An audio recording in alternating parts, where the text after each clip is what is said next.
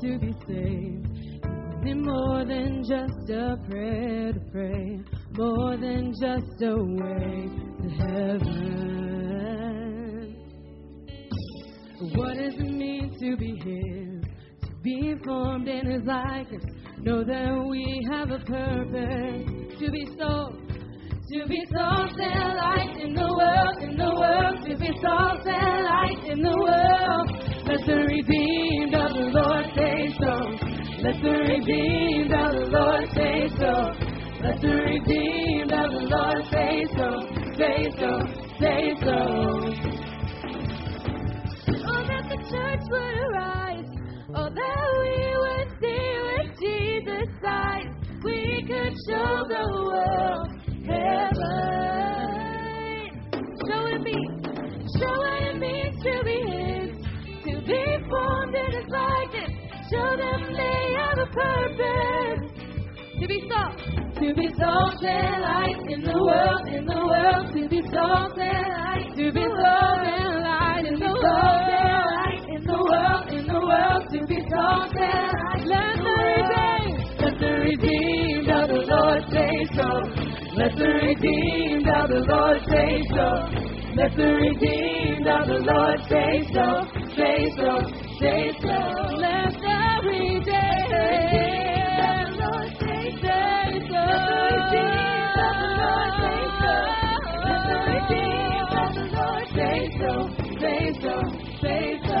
Sing, I am redeemed, yeah. I am redeemed, I am redeemed, yeah. I am redeemed, I am redeemed, I am redeemed, I am redeemed to be salt and light. I am redeemed, yeah. I am redeemed, I am redeemed, yeah. I am redeemed, I am redeemed to be salt and light in the world.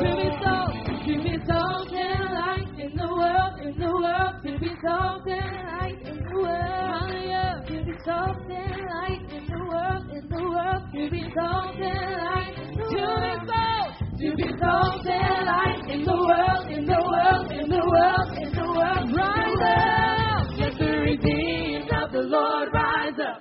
Let the redeemed of the Lord rise up. Rise up. Let the redeemed of the Lord rise up. Rise up, rise up.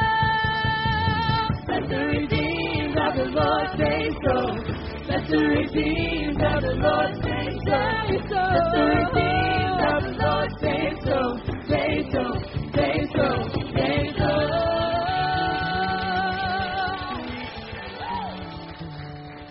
Amen. Well, I hope you guys are feeling alive and awake this morning because we're just getting started. Keep your hands clapping like this. You guys know this one. We sing it just about every week. It's all about how great Jesus is.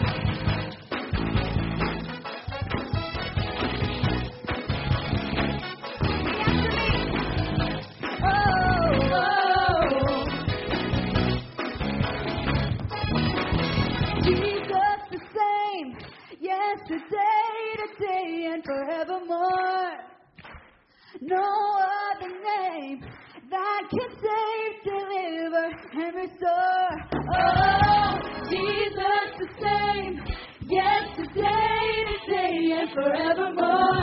There is no other name that is greater than Jesus.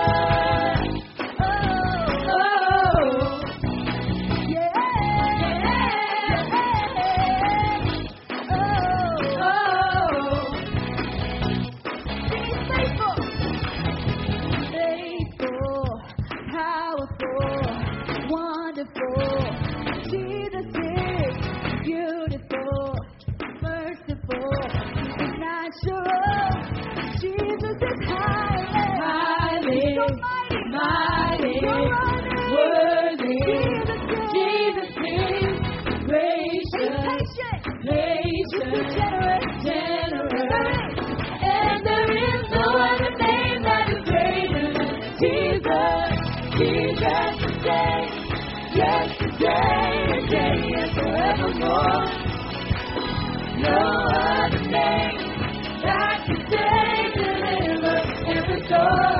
Oh, Jesus the same, yes. today, today, and forevermore. There is no other name that is greater than Jesus. Oh, oh, yeah,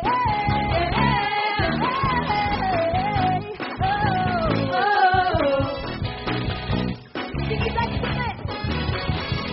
excellent, magnificent, magnificent. Oh, Jesus, Living, giving, loving, and there is no other name that is greater than, no other name that is greater than Jesus, Jesus the same, yesterday, today, and forevermore.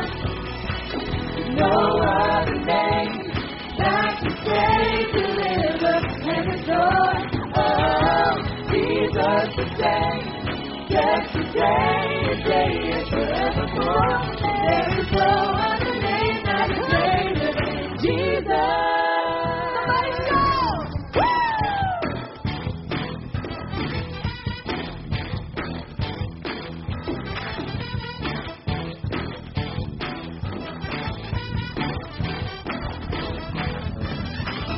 Nothing can separate us. No weapon formed against us can stand up to the name of Jesus, Jesus. No other name, oh, nothing can separate us. No weapon formed against us can stand up to the name of Jesus, Jesus. No other name. Nothing can separate us. No weapon formed against us can stand up to the name of Jesus, Jesus. No other name. Nothing can separate us. No weapon formed against us can stand up to the name of Jesus, Jesus. No other name. Nothing can separate us. No weapon formed against us can stand up to the name of Jesus, Jesus. No other name that is greater than Jesus. Today, yesterday, today, and forevermore. No other name that can save, deliver, and restore. Oh, Jesus the same, yesterday, today, and forevermore. There is no other name that is greater than Jesus. Oh, oh,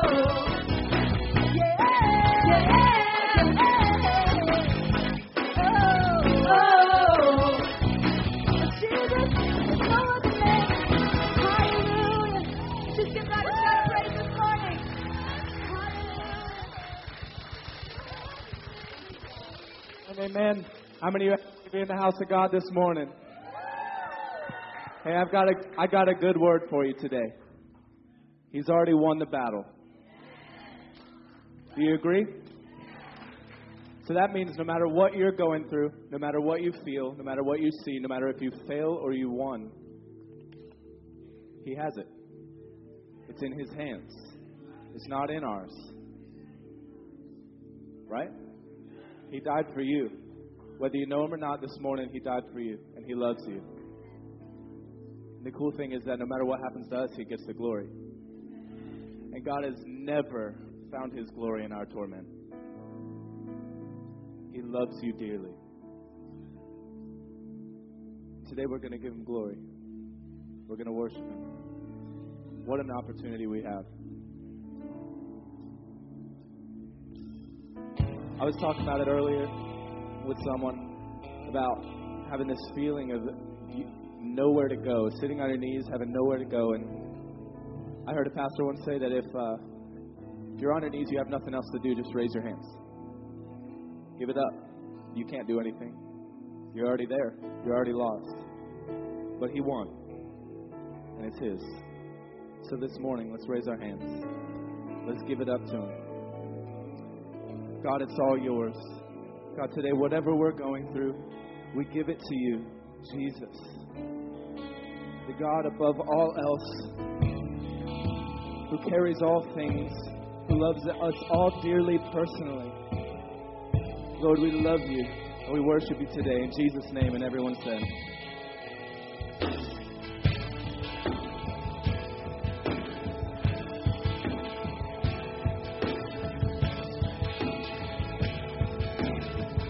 sing blessed song. Blessed honor, strength, and power. Worlds are grown and forever. Love this world could never stop. There is no one like our God, reaching down to touch the broken, and mercy breaking through this moment. And faithful is the one who saves, worthy is your name. No God, the glory is yours, the kingdom is come and the battle is over. Jesus, in your name we rise, the glory is yours, the glory is yours.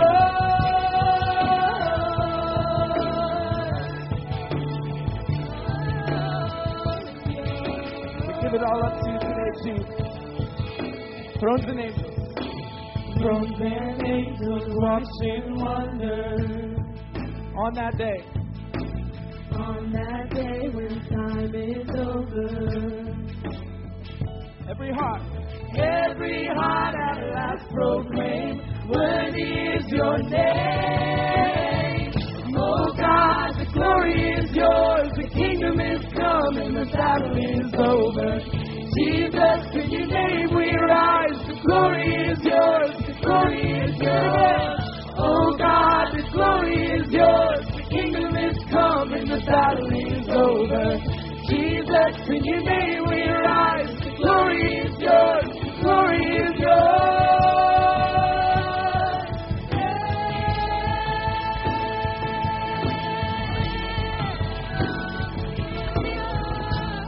Come on, church, we're going to declare it together. No inside, there has never been anyone, anything like you. Nobody beside you. There has never been anyone, anything like you. Nobody beside you. There has never been anyone, anything like you. Nobody beside you. There has never been anyone. Come on, everybody, let's declare like you.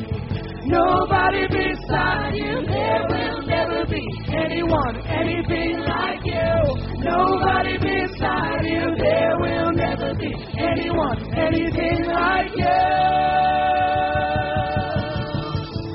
Oh God, the glory is yours, the kingdom is come and the battle is over. Jesus, in your name we rise and the glory is yours. Come on, church, let's sing. Oh God, the glory is yours, the kingdom is come and the battle is over. Jesus, in your name we rise, the glory is yours, the glory is yours. Oh God, the glory is yours, the kingdom is come and the battle is over. Jesus, in your name we rise, the glory is yours, the glory is yours.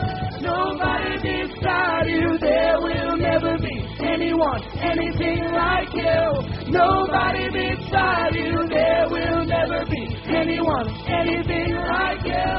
Nobody beside you, there will never be anyone, anything like you. Nobody beside you, there will never be anyone, anything like you.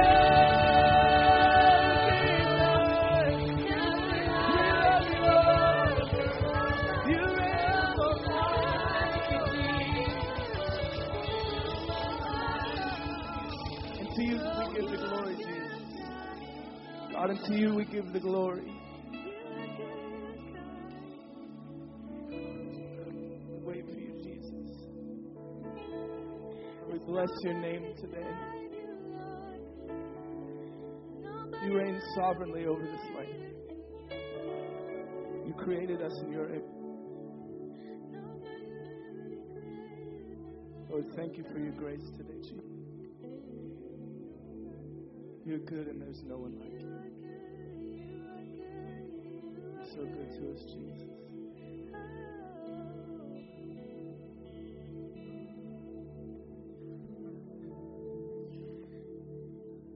Oh, Jesus, we love you. There's no one like our God. There's nothing like your presence, Jesus. There's nothing like our God. Talk to you today, Lord. I surrender myself. Thank you for your goodness. You are good. You are victorious. We are victorious because we serve you, God. Nothing is too great for you, Lord. You are good. You are glorious. We love you. We love you. We love you. We love you. We love you. We love you. We love you, oh God.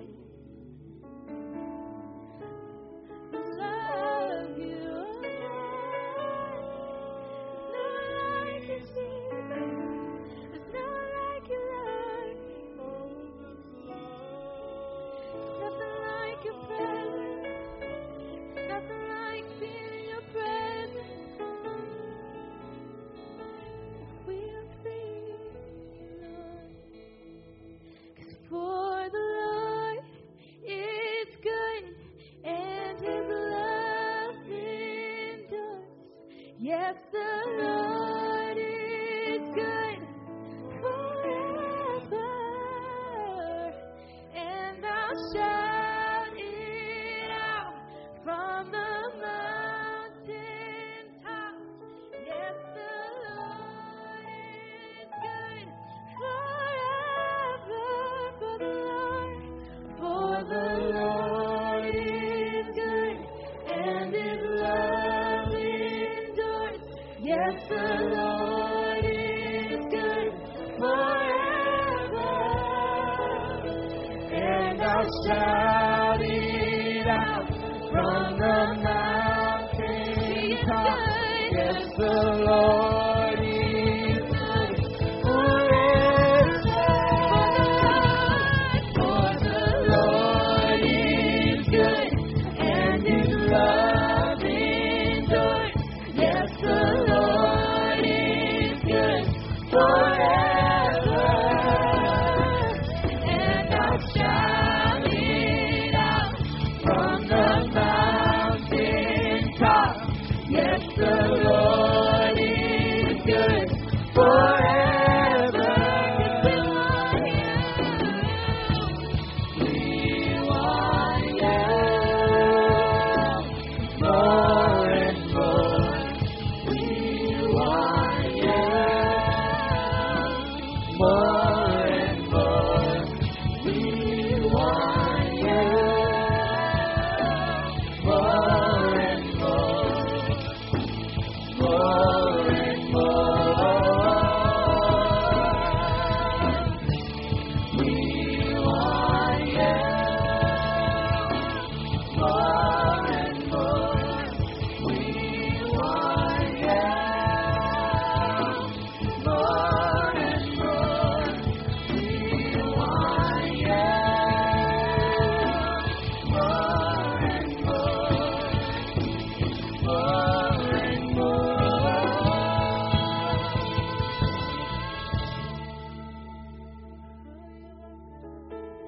We want you more and more. More and more, more and more. For the Lord is good and his love. Yes, the Lord is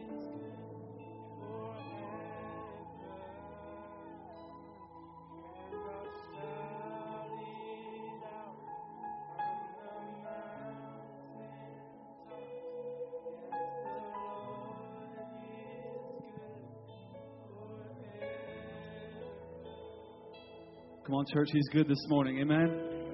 Come on. I said he's good this morning, church. I want to take a second and welcome you to our worship experience this morning. If you're here for the very first time, man, welcome to City Church. And my name is Keith. I'm a volunteer here at City Church. And we make no apologies. No matter what, you might have come in here thinking you're going to lose your mind this morning, and that's okay. But we make no apologies for saying that we serve a God who we believe is good. Come on. We really do believe that. We sing songs about it. We think about it. We worship because we know He is good regardless of what we're facing today. And what I want to do here this morning, before we go any further this morning, I want to pray for you. We are committed to praying for the needs of God's people every time we gather and worship. And I just want to pray for you right where you are with whatever you walked in the building with this morning. Listen, it's okay. And I believe God can meet you right in your seat right now. You believe that? And so if you're here this morning, church, you've got a need in your life. You've got something that you want God to do in your life. You've got a financial need, a physical need, a relationship need, whatever it is in your life. Man, I want to pray for you. Can you lift up your hand and let me know who you are? You have a need in your life. Can I pray? Come on, look at these hands going up all across this place. Let me pray for you. Believers, if there's somebody right around you, feel free to lay hands on somebody right around you. I believe some needs are going to be met right now in this moment. Father, we come to you, God, as your children, confidently knowing, God, that you're working all things together for good in our lives. Father, I pray for every hand raised, God, representing a physical need, a physical ailment that needs healing. Father, I pray healing and life to go forth. I speak it over your people right now. God, I pray for those, God, who are needing a financial miracle, needing a job, God, needing hope in a relationship, in a marriage, God, and with their children, God, whatever it may be. Father, I speak life. I speak wholeness, God. I speak your blessing, your grace, your hope, God. God, that no matter what we're facing, God, we know we can declare that you are good in the midst of it. Come on, church. Let's declare this one more time. God, you're good. God, come back, church. Come on. Yes, the Lord is good forever, and I'll shout it out from the mountain top. Yes, the Lord is good forever. For the Lord is good, and His love is good. Yes, the Lord is good forever, and I'll shout it out from the mountain top. Yes, the Lord is good forever. Put your hands together, church. Come on, put your hands together and thank Him. Put your hands together and thank Him. Give Him a shout. Come on. He's good. He's good.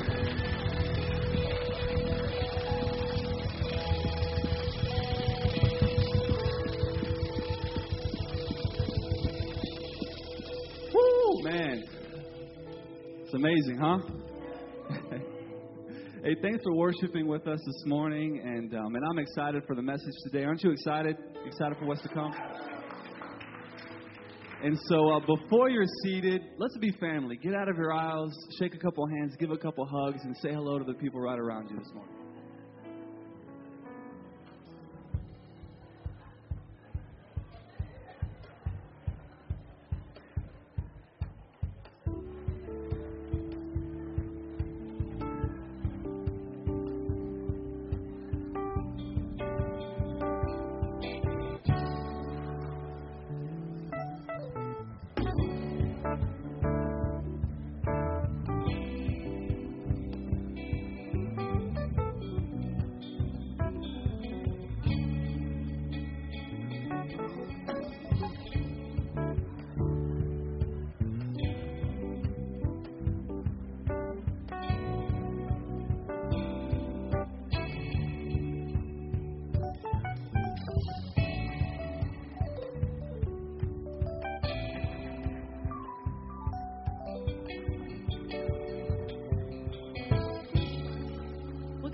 City Church.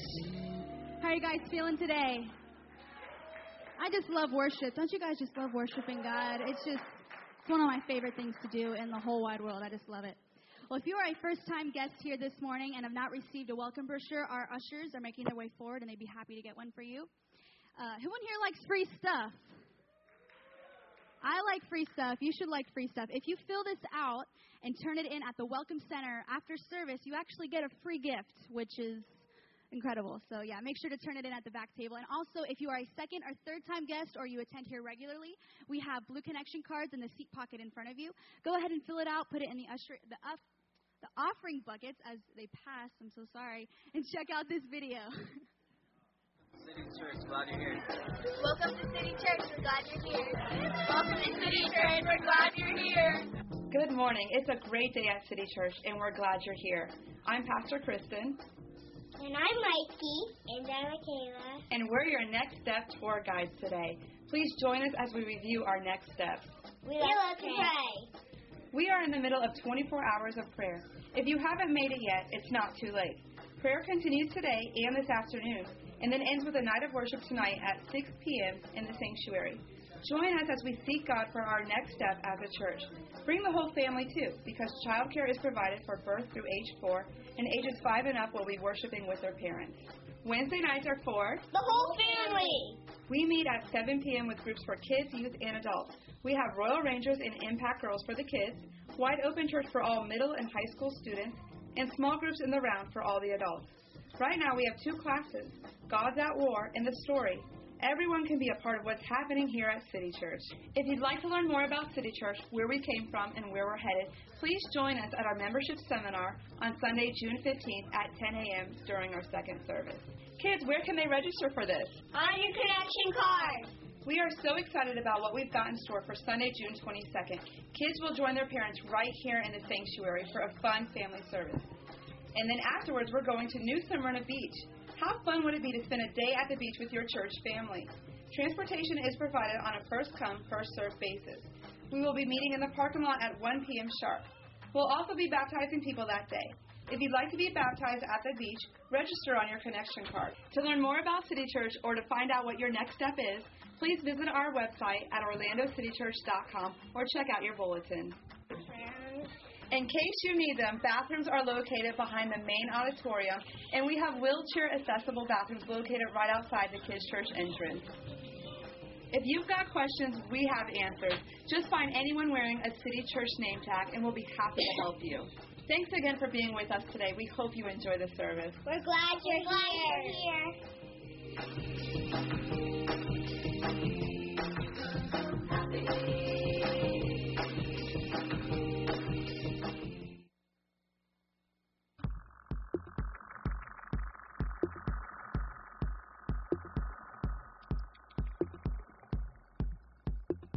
During the time when God sent judges to help Israel, there was a woman named Hannah. Hannah really wanted to have children, but was unable to. One day, she was so sad about this that she burst out crying and praying to God to give her a son. One of the priests of Israel named Eli was nearby and heard her and assumed she was drunk. "How long are you going to stay drunk?" he said to her. "Put down your wine." Hannah explained that she was not drunk, but weeping and praying for God to give her a son. When he heard this, he prayed that she would indeed have a son. Soon after, Hannah became pregnant and gave birth to a son. She named him Samuel. When he was a young boy, she brought him back to Eli, the priest, and the two of them prayed that God would use Samuel. One night, when Samuel was a little older, God spoke to him in his room, telling him about things that would happen in Israel in the future, called prophecies. This was the beginning of a special relationship between God and Samuel. God would use Samuel to speak to the Israelites over and over as a prophet. But the Israelites weren't satisfied with the prophet. They wanted a king, a military ruler, like the other nations around them had. Despite Samuel's warning against it, they demanded God give them a king. Eventually, God told Samuel who to make king, a man named Saul, who was easily a foot taller than any other man, someone the Israelites would trust to lead them. Samuel brought Saul in front of all of Israel. When the Israelites saw him, they shouted, "Long live the king!" Hearing learned that Israel had a new king, the Philistines gathered a huge army so large that some of the Israelites ran away in fear. But Samuel gave instructions to Saul that would lead to their victory. He told Saul to wait in a region called Gilgal until he could meet him there. Then they would give a sacrifice to God before the battle with the Philistines. But Saul grew impatient, and before Samuel got there, he offered the sacrifice himself. Saul's actions had terrible consequences. He continued to choose to go against what God commanded, and instead build up his own wealth and power, leading to the end of his rule in Israel. It was time for another king.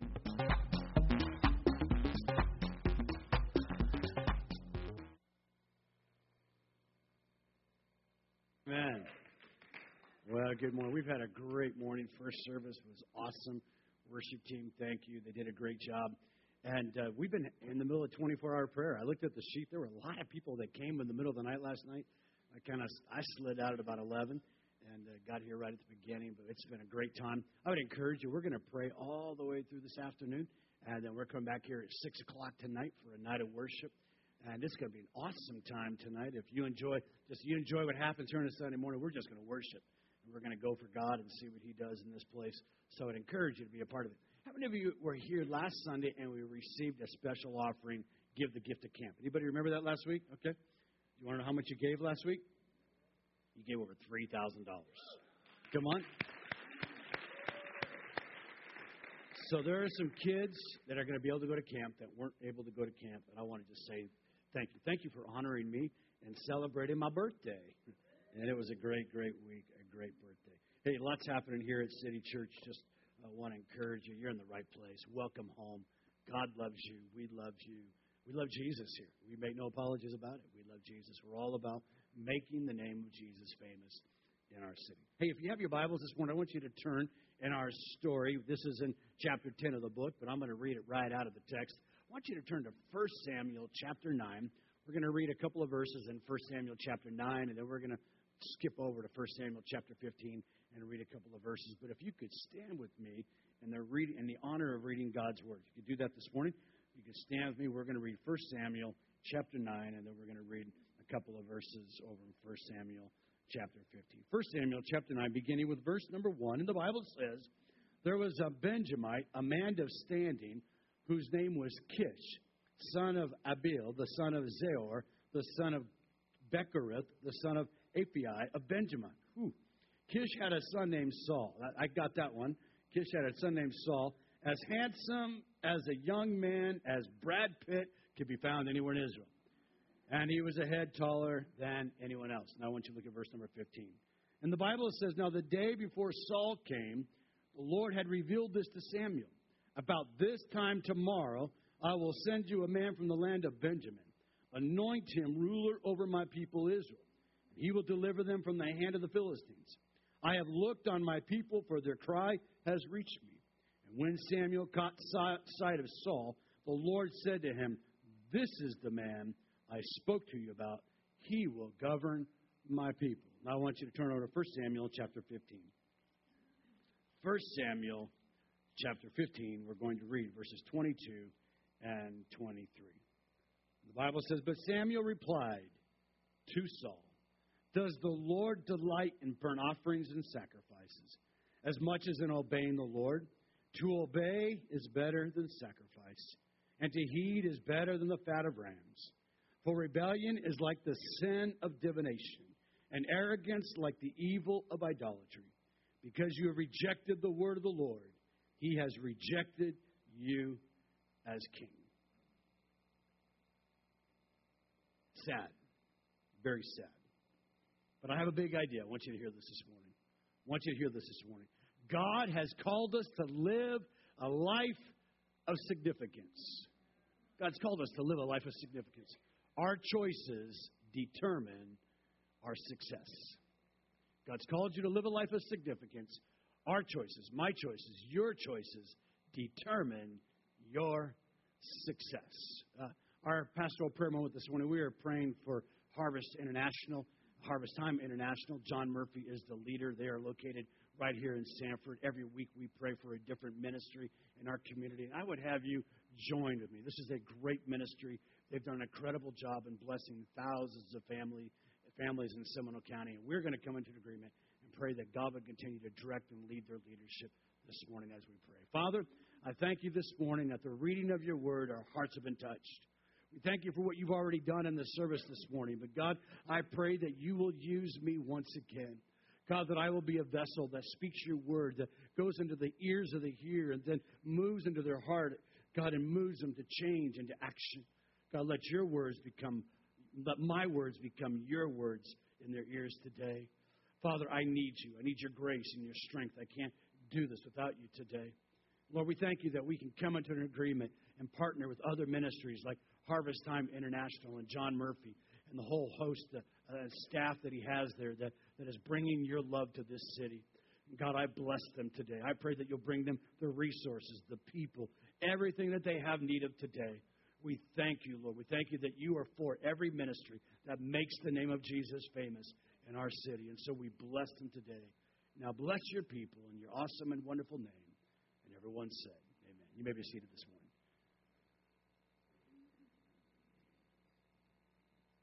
Anybody ever have a job where your boss was complicated? Anybody ever have a job where your boss is complicated?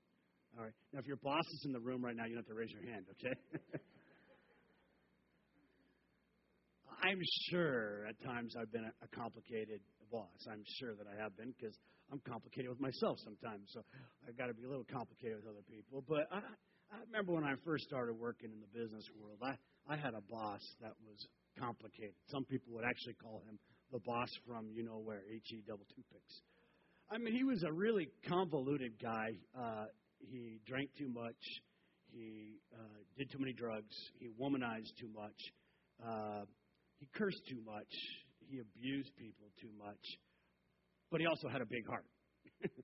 He was just mixed up. I mean, one moment he'd be talking about your sister and your mother and your brother and where you could go, and then he'd turn around the next moment and be the happiest guy on the planet. He was just like this Dr. Jekyll and Mr. Hyde, and he was really complicated in my life because I really wanted to work in this job. It was a great place to work as far as the finances, the money, but he was not easy.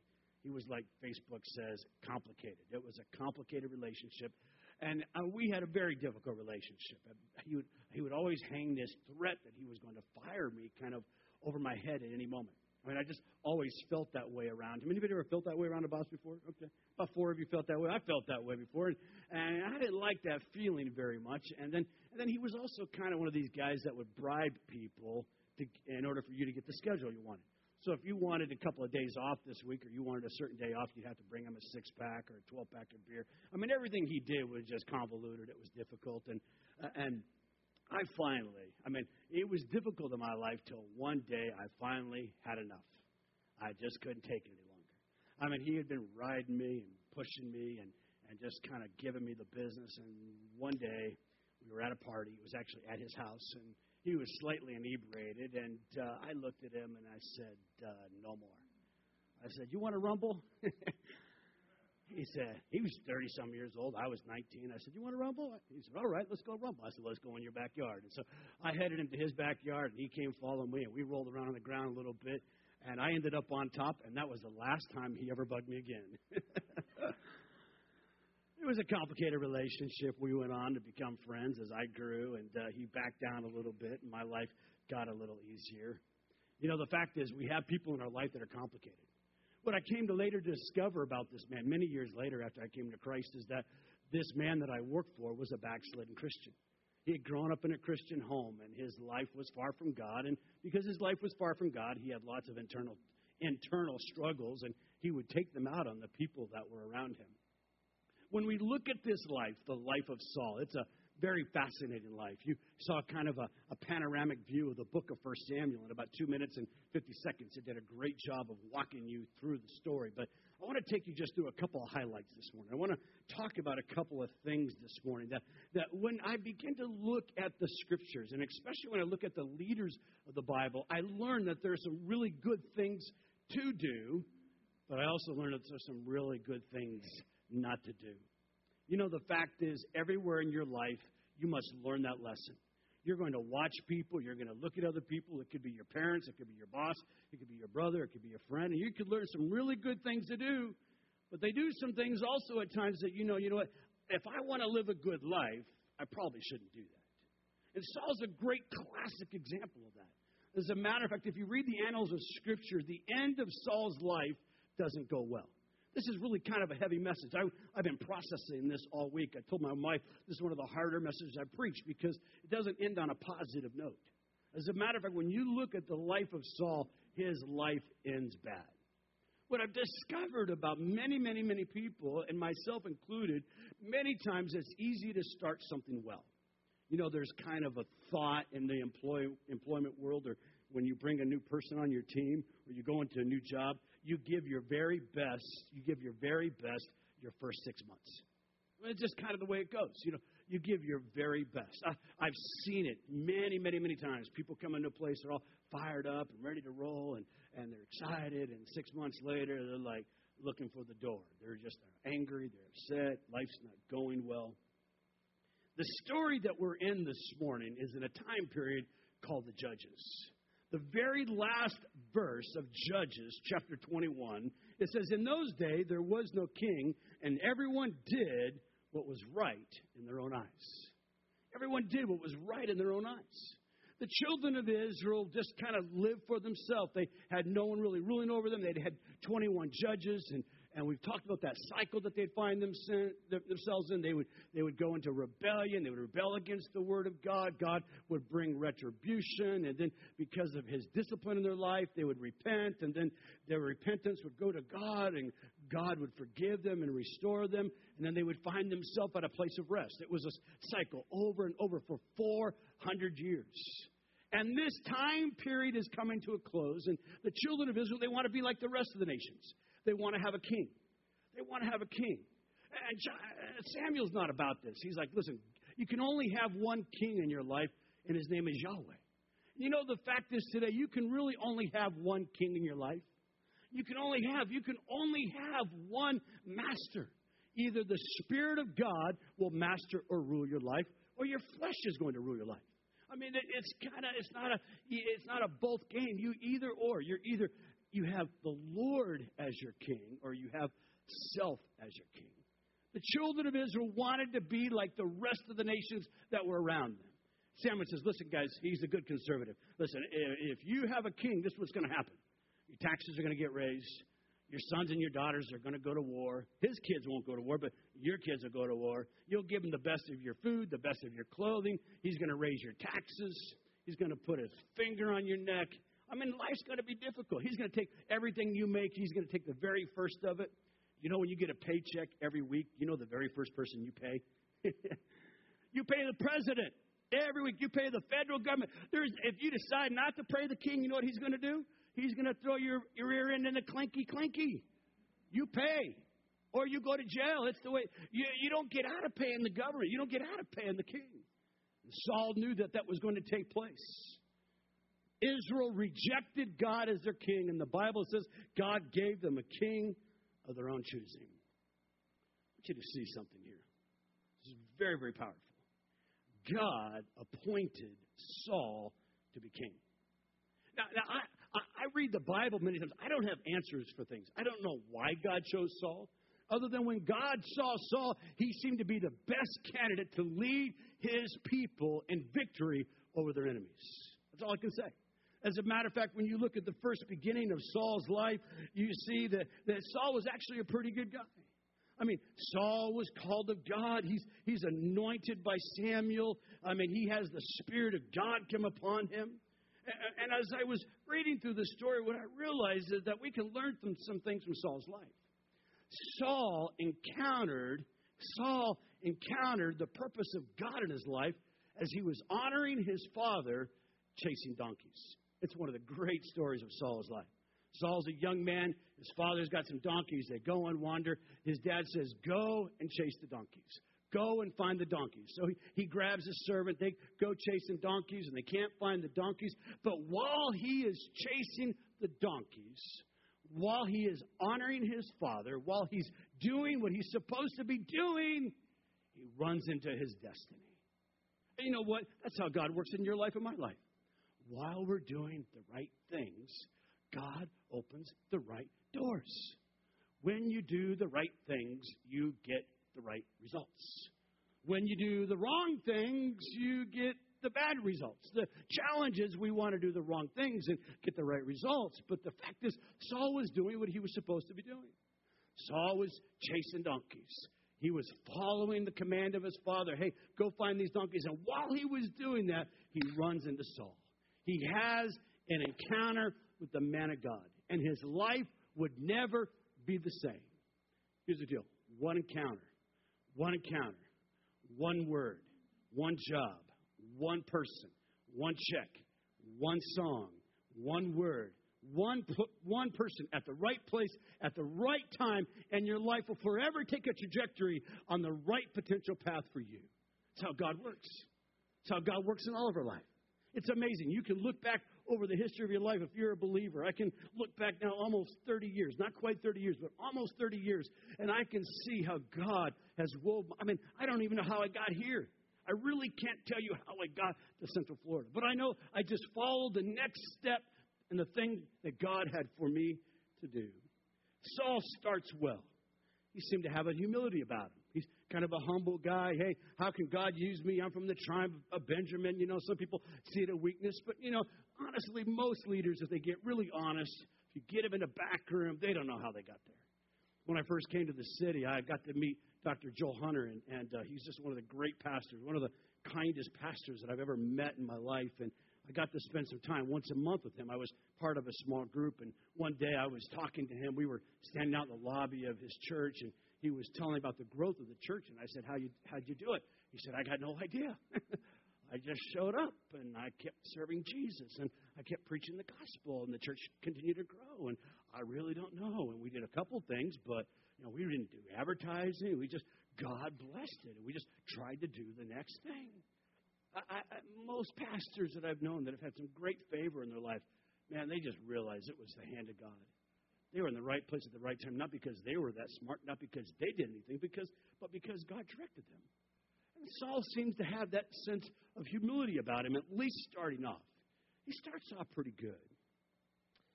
And then, you know what, he takes the challenge. Samuel anoints him with oil. It's really cool. He anoints him with oil. He tells him to go and wait. He says, while you're going, you're going to run into a bunch of prophets, and you're going to start to prophesy, and the Spirit of God is to come upon you, and you're going to begin to prophesy with them. And he accepts it.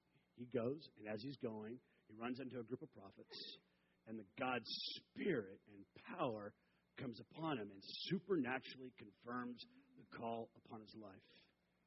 We're people of the Spirit today. I don't want to ever discount that in my life. I don't ever want to discount that in your life. You're people of the Spirit. And God still works signs and wonders. God still speaks to his people. God still confirms the call of God. How did I end up doing what I'm doing today? Trust me, I did not start off to be a preacher.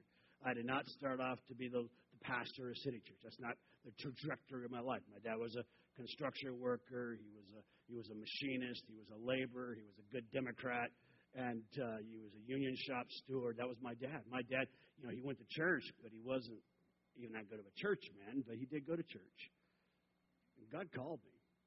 The very first time, one of the reasons I know, one of the ways that I know is because the very first time I ever preached, there was about 150. I was at a youth group. My church had a big youth group. My youth pastor asked me to preach. I'd been saved about 3 weeks. I shared my story, and at the end of my story, 35 young people came forward to give their life to Christ. Come on, amen. Give God a big hand. I knew right then that doesn't happen all the time. I was blown away. It was a confirmation of my life. Saul was anointed. He began to prophesy. He began to speak the word of God. God confirmed the call upon his life. But the challenge is Saul went down as the greatest failure in biblical history. Saul went down. When Israel needed a king to lead them into victory, Saul led them into defeat. I want you to see something, though. That wasn't Saul's destiny. Saul wasn't born doomed to fail. No. God gave him everything he had need of. God gave him his Spirit. God called him. God directed him. God empowered him. God gave him all the tools that he needed to live a life of victory. But something happened in Saul's heart. Something changed. Something changed when position was given to him. Something changed when power and wealth came his way. Something changed. His heart began to change. He began to look to those things. He began to seek after those things. He began to do things that were not inside the purposes of God. You know, I've thought about this story a lot. I've wrangled through this message all week long. And I was reminded of a book that I read many years ago entitled The Tale of Three Kings by a man by the name of Gene Edwards. And Gene Edwards talks about three kings. He talks about Saul, he talks about David, and he talks about Absalom. I want you to hear what he says about Saul. Gene Edwards says, while we may have our eyes judgmentally focused on the corrupt King Saul, God has his eyes fastened sharply on another King Saul. Not the visible one standing up there throwing spears like Saul did at David. No, God is looking at another King Saul, one just as bad or worse. God is looking at the King Saul in you. Saul's in your bloodstream and the marrow of your bone. He makes up your flesh and the muscle of your heart. He is mixed into your soul. He inhabits the nuclei of your atoms. King Saul is one with you. You are King Saul. The fact is, the potential for every single one of us in this room is to be a King Saul. Every single one of us. It's for me. I look into my own heart. I begin to pull it back. Ooh, that motive wasn't quite right. I didn't say that. I wasn't thinking right. I want it for the fact is that potential is there for every single one of us. But there's also the potential to have the heart of David, the heart who is passionate after God, the heart who is a worshiper of God. There's also the potential to be an Absalom, to be a usurper of the purposes of God. The potential is for every single one of us. We have choices to make. And the choices that you make in your life and the choices that I make in my life, really, they determine our success. They determine if we move forward. They determine if we advance. They determine if we experience victory, if we have righteousness, joy, and peace in the Holy Spirit, or we live frustrated, discouraged, defeated, and oppressed.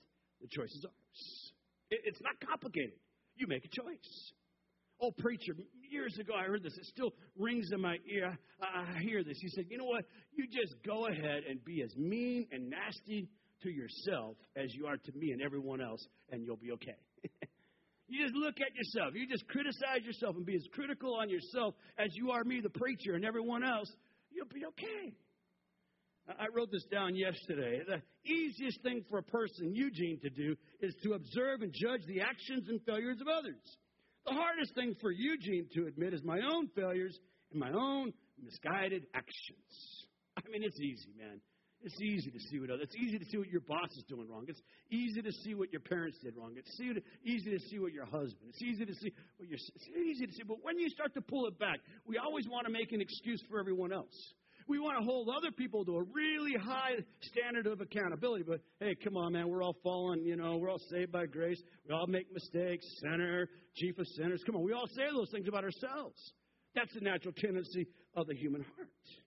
I'm going to give you three things that we can learn from Saul's life real quickly here. First of all, Saul thought he could worship God on his own terms. He thought he could worship God on his own terms. He thought, hey, man, it doesn't really matter as long as I'm worshiping God. It doesn't matter how I do it. God, he'll be okay with it. He's a big man in the sky up there. He's good. I'm just trying. Jesus said, you worship me with your lips, but your heart is far from me. And it's not worshiping God on our terms. It's worshiping God on his terms. He's the King. He's the Lord. He's the God. He's holy. He's worthy of all of your praise. He asks for everything. He wants your heart. He wants your mouth. He wants your mind. He wants your pocketbook. He wants your job. He wants your family. He wants you to surrender everything to him. He is God all by himself. Amen. What Saul failed to understand was the heart of true worship. Saul failed to understand it.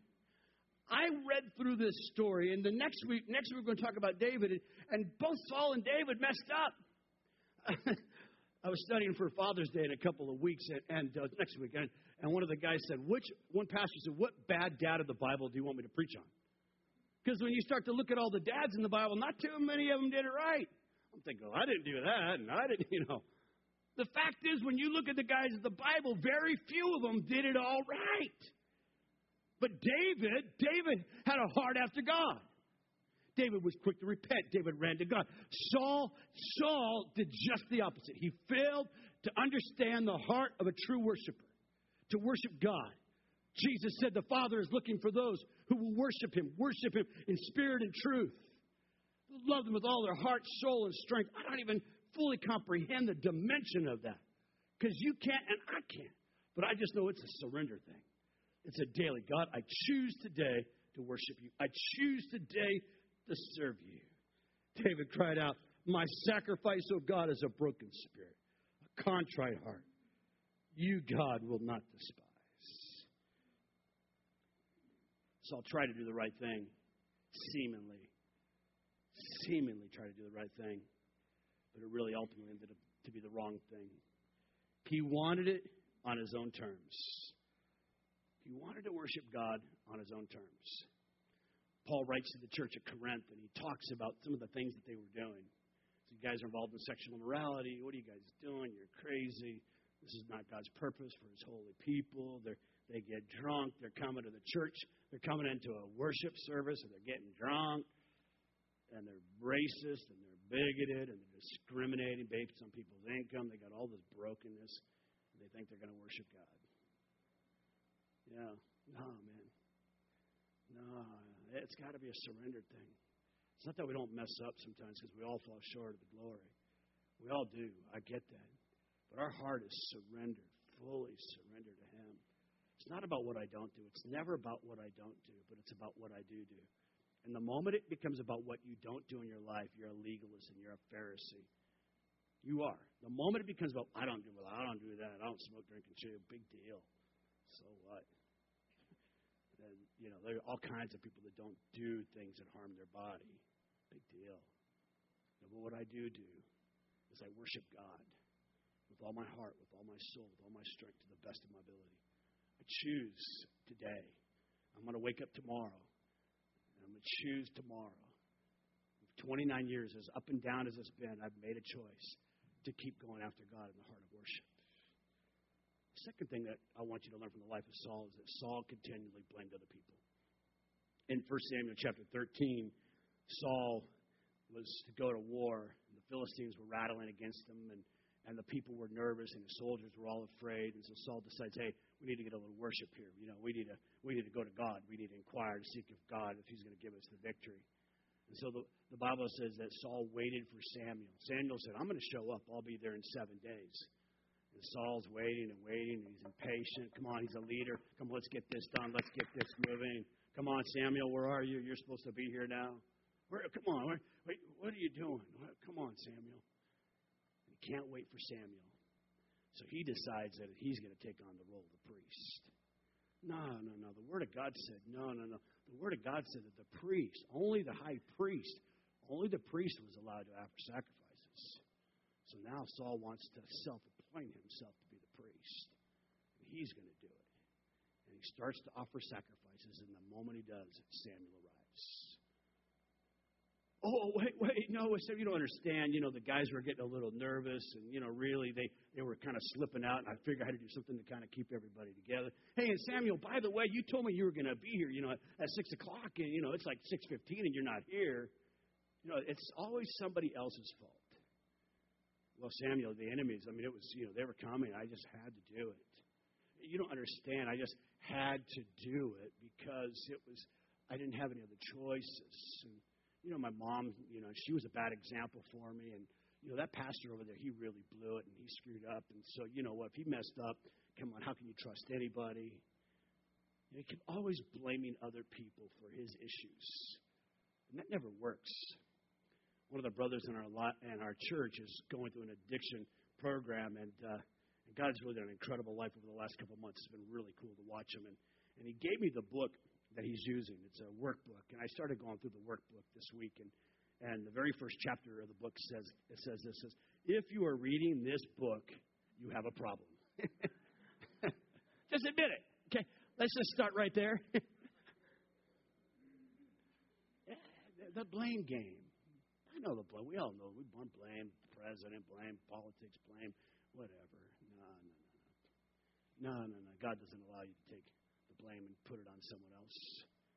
As a matter of fact, Paul says, for we must all appear before the judgment seat of Christ, so that each of us may receive what is due for us, the things done while in this body, whether good or bad. Saul blamed everybody but himself, because Saul, number 3, willfully disobeyed God. He willfully disobeyed God. 1 Samuel chapter 15, verse 17. Samuel said, although you were once small in your own eyes, you were once humble, and you started out well, and you honored your father, and you did the right things. Did you not become the head of the tribes of Israel, and the Lord anointed you? Verse number 19. Why did you not obey the Lord? Why did you pounce on the plunder and do evil in the eyes of God? But I did obey, Saul said. Samuel said, no, you didn't. See, he kind of obeyed. He partially obeyed.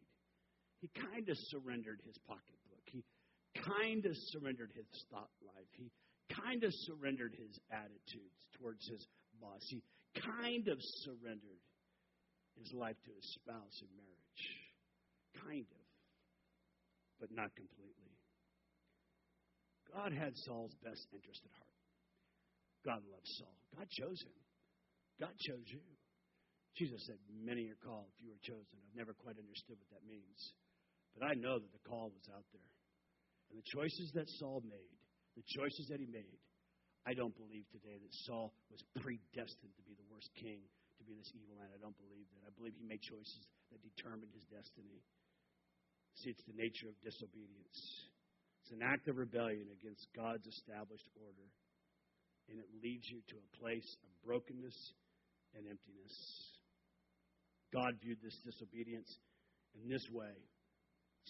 Samuel told Saul, does the Lord delight in burnt offerings and sacrifices as much as in obeying the Lord?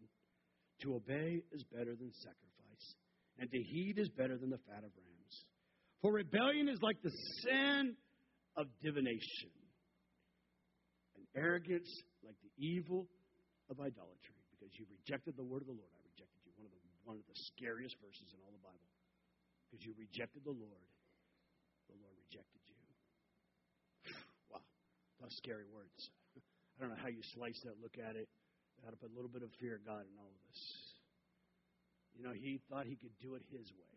That he could worship God his way. Live life his way. No. You know, the end of Saul's life, because the presence of God is absent.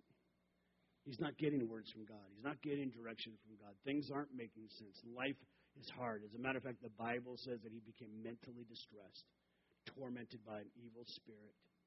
I mean, he was depressed. He was discouraged. Nothing was working right. He was full of jealousy and bitterness. And God wasn't speaking to him, and he didn't know what was wrong. The Bible says that he goes to a witch. Looks for a substitute. Still trying to hear. Still wants to know his future. Because he doesn't really have confidence that God is for him. That's what happens with sin in our life. When sin is left unchecked in our life, it doesn't allow us to have confidence in God.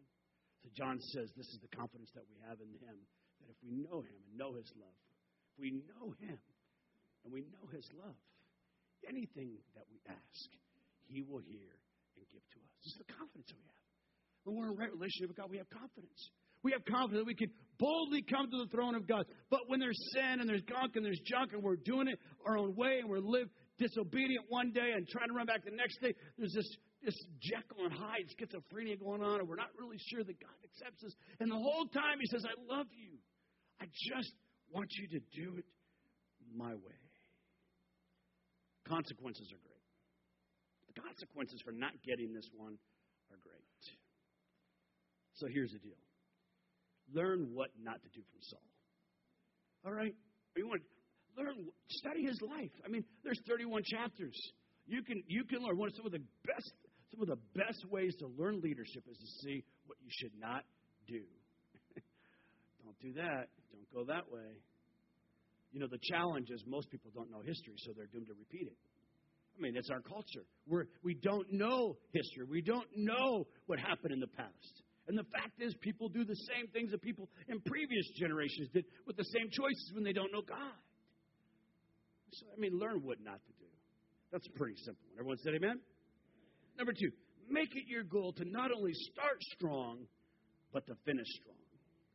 Paul said, however, I consider my life worth nothing to me. My only aim is to finish the race and complete the task the Lord Jesus has given to me. Finish the task. I want to finish the race. I told first service, I've experienced this in my life as a pastor. I've been in a room when people take their final breath of life.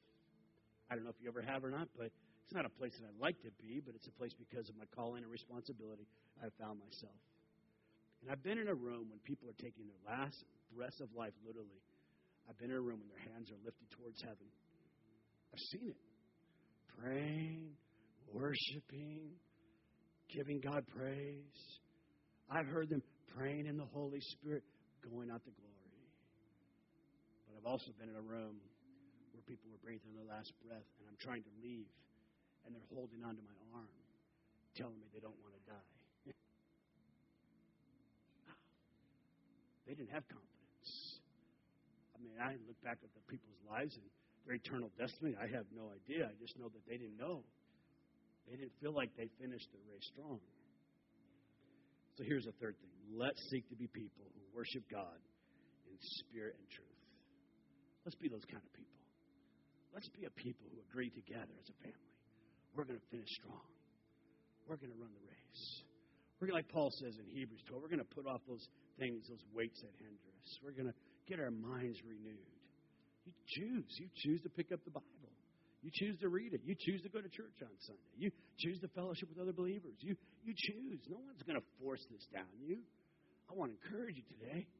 God does love you. God wants you to live a life of significance. He created you for that. We see it in the very beginning. God made him in his image. He said, be fruitful and multiply. God called Abraham and said, Abraham, I'm going to change your name. And I'm going to make you a blessing so that you can be a blessing. God brings Isaac alongside. Isaac, I'm going to bless you so that you can be a blessing. Oh, Jesus. Jesus tells a story of a father who has 2 sons. He has 2 sons, and one son stays home and does what he's supposed to be doing, but the other one wants to live for himself. And Jesus says the prodigal went, gave him a choice. Realized, the prodigal realized that it wasn't working what he was doing. The Bible says that he came to his senses and he came back to the Father. That's all the Father's looking for. One of my favorite verses in all the Bible, when I'm tired and weary, when I'm feeling weak and I can't go any farther, the words of Jesus roll through my mind. Come unto me, all you that are weary and heavy laden, and I will give you rest. Take my yoke upon you, for my burden is easy and my yoke is light. The Father calls you today. He loves you. God loves you today. He wants you to finish strong. He wants you to live the life of significance that he's created you for. But the choice is up to us. I don't know how to make it any simpler. Listen. I love Jesus, and I know you do today. I want you to close your eyes right now. You wouldn't be here today if there wasn't something in your heart that wanted God. And I know this wasn't an easy word. It's probably one of the more difficult words that I've had to bring. But I do want to lay a challenge before you today. I want to lay a challenge before you today. Whatever you're going through, run to Jesus. Run to Jesus. Could you stand with me this morning? I want to take just a moment here. We're coming to the end of the message here.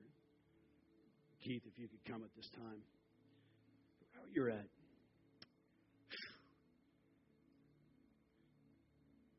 You feel God speaking to you today. Area of your life that he wants to surrender. I want to pray for you. There's an area of your life that you know that hasn't been fully surrendered to the Lord, and he's speaking to you. And he's saying, I want it. I want your whole heart.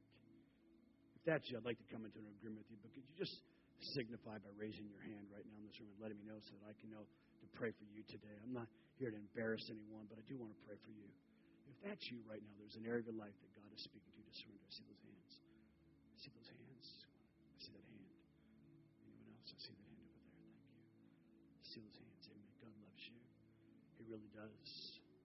Can just all of us as a congregation, I love what Quigley said, we're just going to, as an act of surrender, it's just, it's not just something that these people over here, these charismatics do. No.